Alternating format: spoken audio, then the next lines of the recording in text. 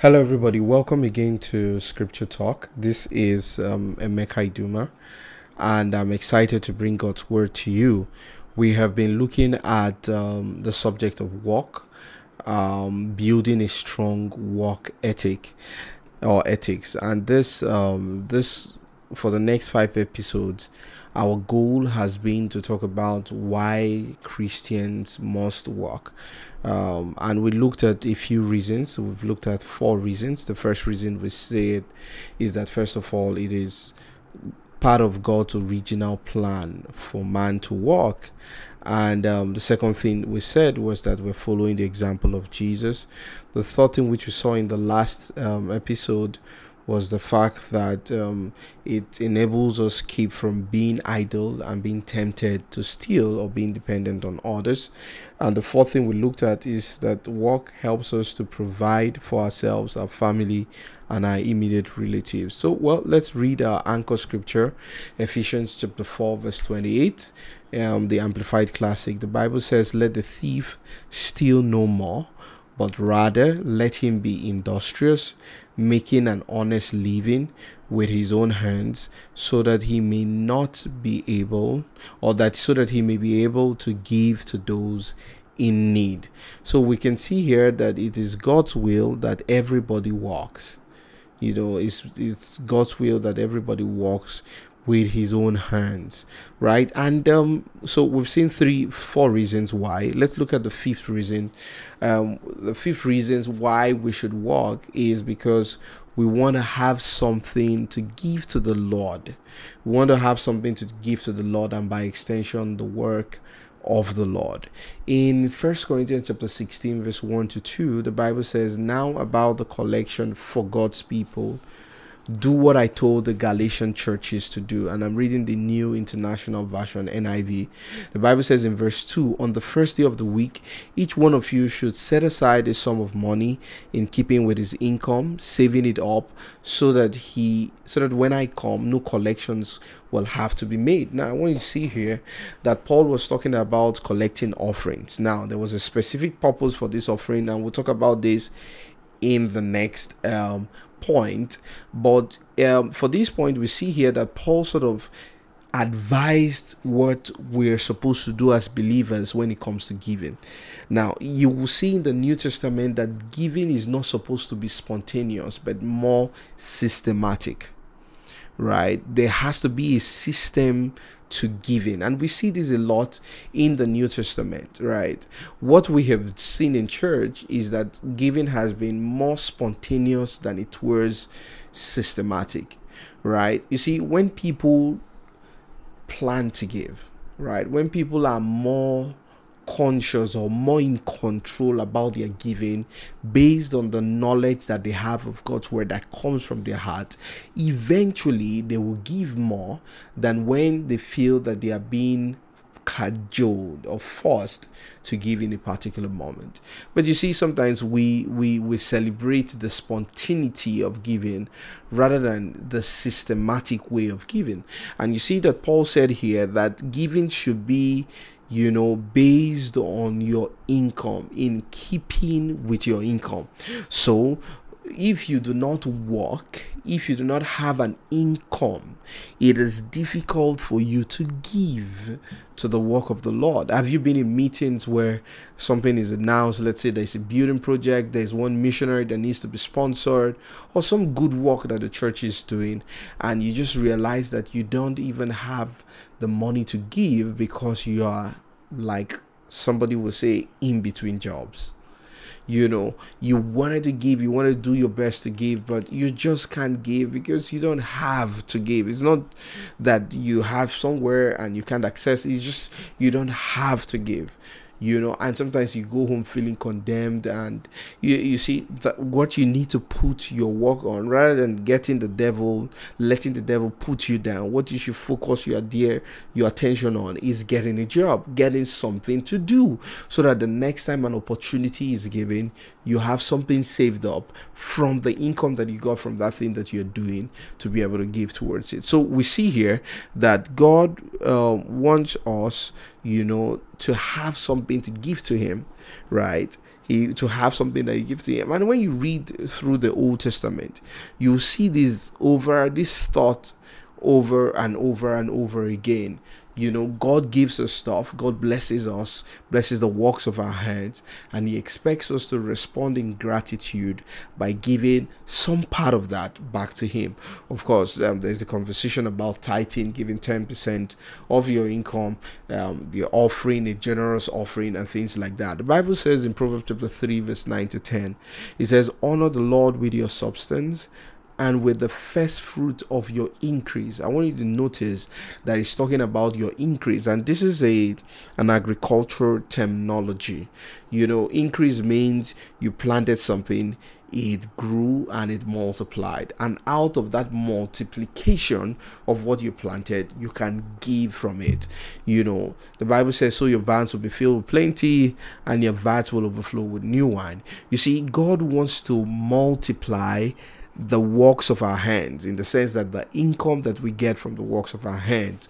But you see, he will expect us to first to give to him, and then he can multiply that. And you can see this from this in 2 Corinthians chapter 9 verse 8. I mean, you can go back and read this. The Bible says, God is able to make all grace abound towards you, such that you always, having all sufficiency in all things, may abound to every good work and charitable donation. Now you've given something, and God is able to make all grace abound towards you, so that there will be some level of sufficiency and abundance. How does God do that? He does that through us, through himself blessing the works of our hands, right? So one of the reasons why we should give is because we want to, or one of the reasons why we should work is because we want to have something to give to the work of the Lord. Now that's the fifth thing. The sixth thing says to have something to give to those who are in need. To have something to give to those who are in need. Now, our anchor scripture is Ephesians 4 verse 28, and the NKJV says, let him who stole steal no longer, but let him rather labor, working with his hands what is good, that he may have something to give to those who are in need. God is concerned about those who are in need. God is concerned about them, and what he wants us to do is work so that we're able to give those who are in need. 2 Corinthians chapter 8 and 9 is a very good example of this. Now, in chapter 8, the Bible talks about how that, for the grace of our Lord Jesus Christ that was bestowed upon the churches in Macedonia. And Paul then goes about talking about that grace of God upon the churches in Macedonia. He says that in a great trial of affliction, the abundance of joy and their deep poverty abounded in the riches of their liberality. Now, I don't have time to explain this, but let me say this, that the Macedonian church heard about the famine that is going on in the Jerusalem church. And when they heard about it, everybody began to scramble amongst themselves what they had. The Bible talks about how that they even gave up of what they didn't have, but they scrambled all their resources and put it together and sent it to Paul and say, you know what, take this. Now, our matter is not that good, but it's not as bad as having a famine, because the Bible says that there was a great trial of affliction, the abundance of their joy and their deep poverty. They were being afflicted with something. We do not know what it was or what they were going through, but in the midst of that affliction had probably even sapped out some of the income and the sources of income that they had. But when they found an opportunity to give to other people, they jumped at it, and Paul was using this Macedonian example to teach the Corinthian church and expect them that they would respond that way. Then this is chapter 8. Then in chapter 9, Paul then talks about what are the blessings, or what do we stand to gain if we give generously. And in verse 6, he talks about, remember this, whoever sows sparingly will also reap sparingly, and whoever sows generously will also reap generously. Each man should give what he has decided in his heart.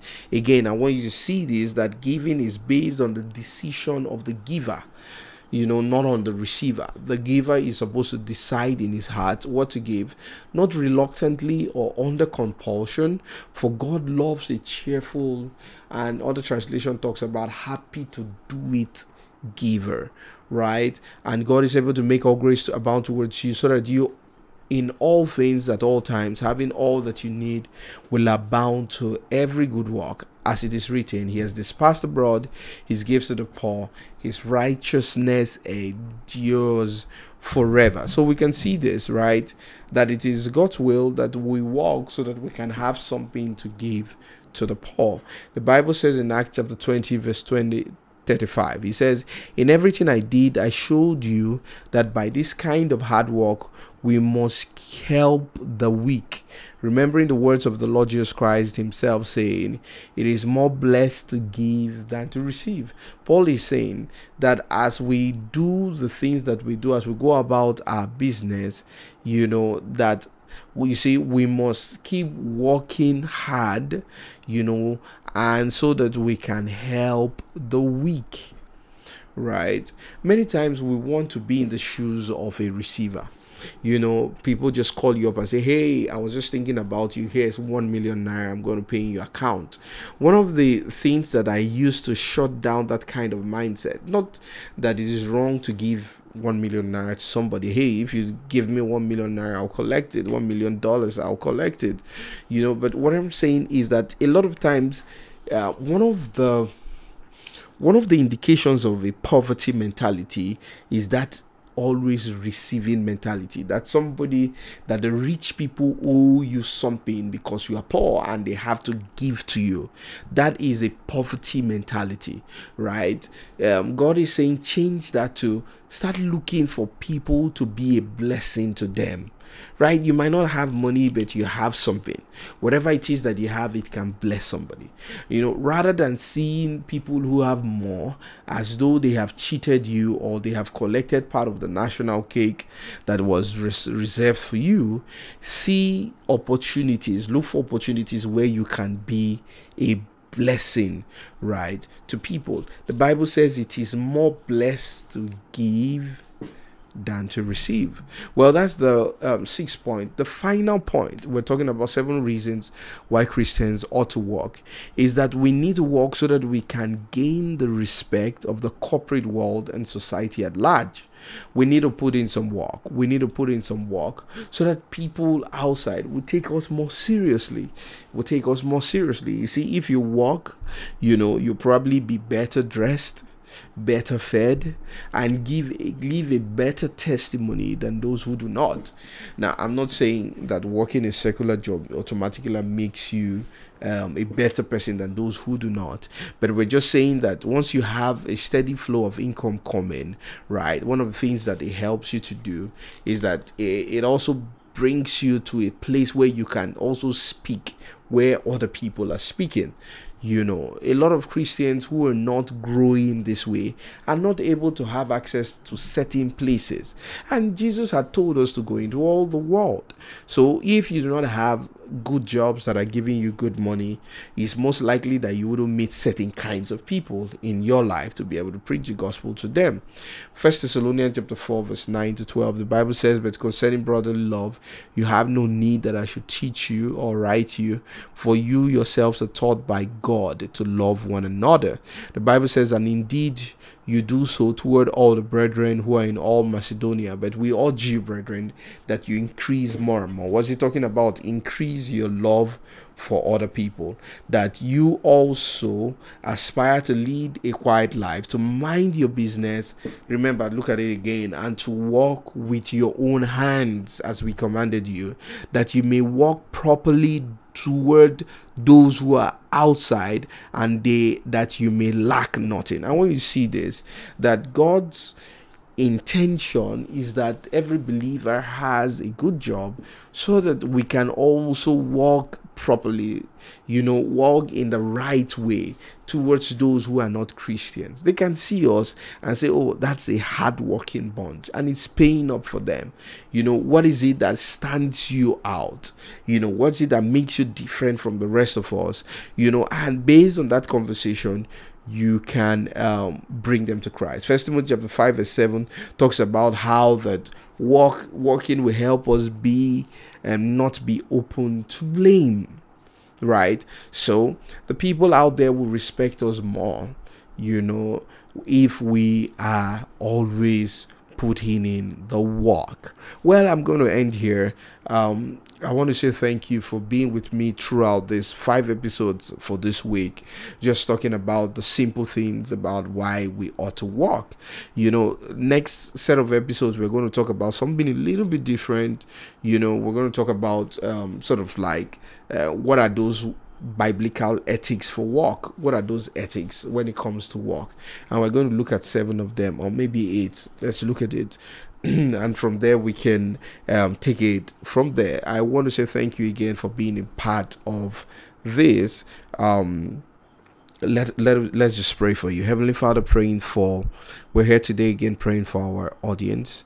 Thank you because you are opening our eyes to see what is the hope of your calling, what are the riches of the glory of your inheritance in the saints, and what is the exceeding greatness of your power to us who believe. We give you all the praise and glory.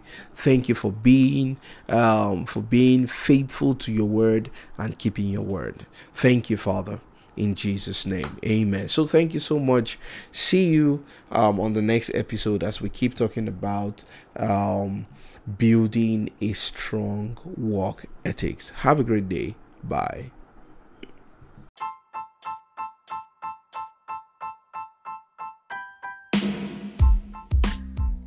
If you're hearing this message, you have listened to the entire episode of Scripture Talk podcast, and for that, we want to thank you from the bottom of our hearts.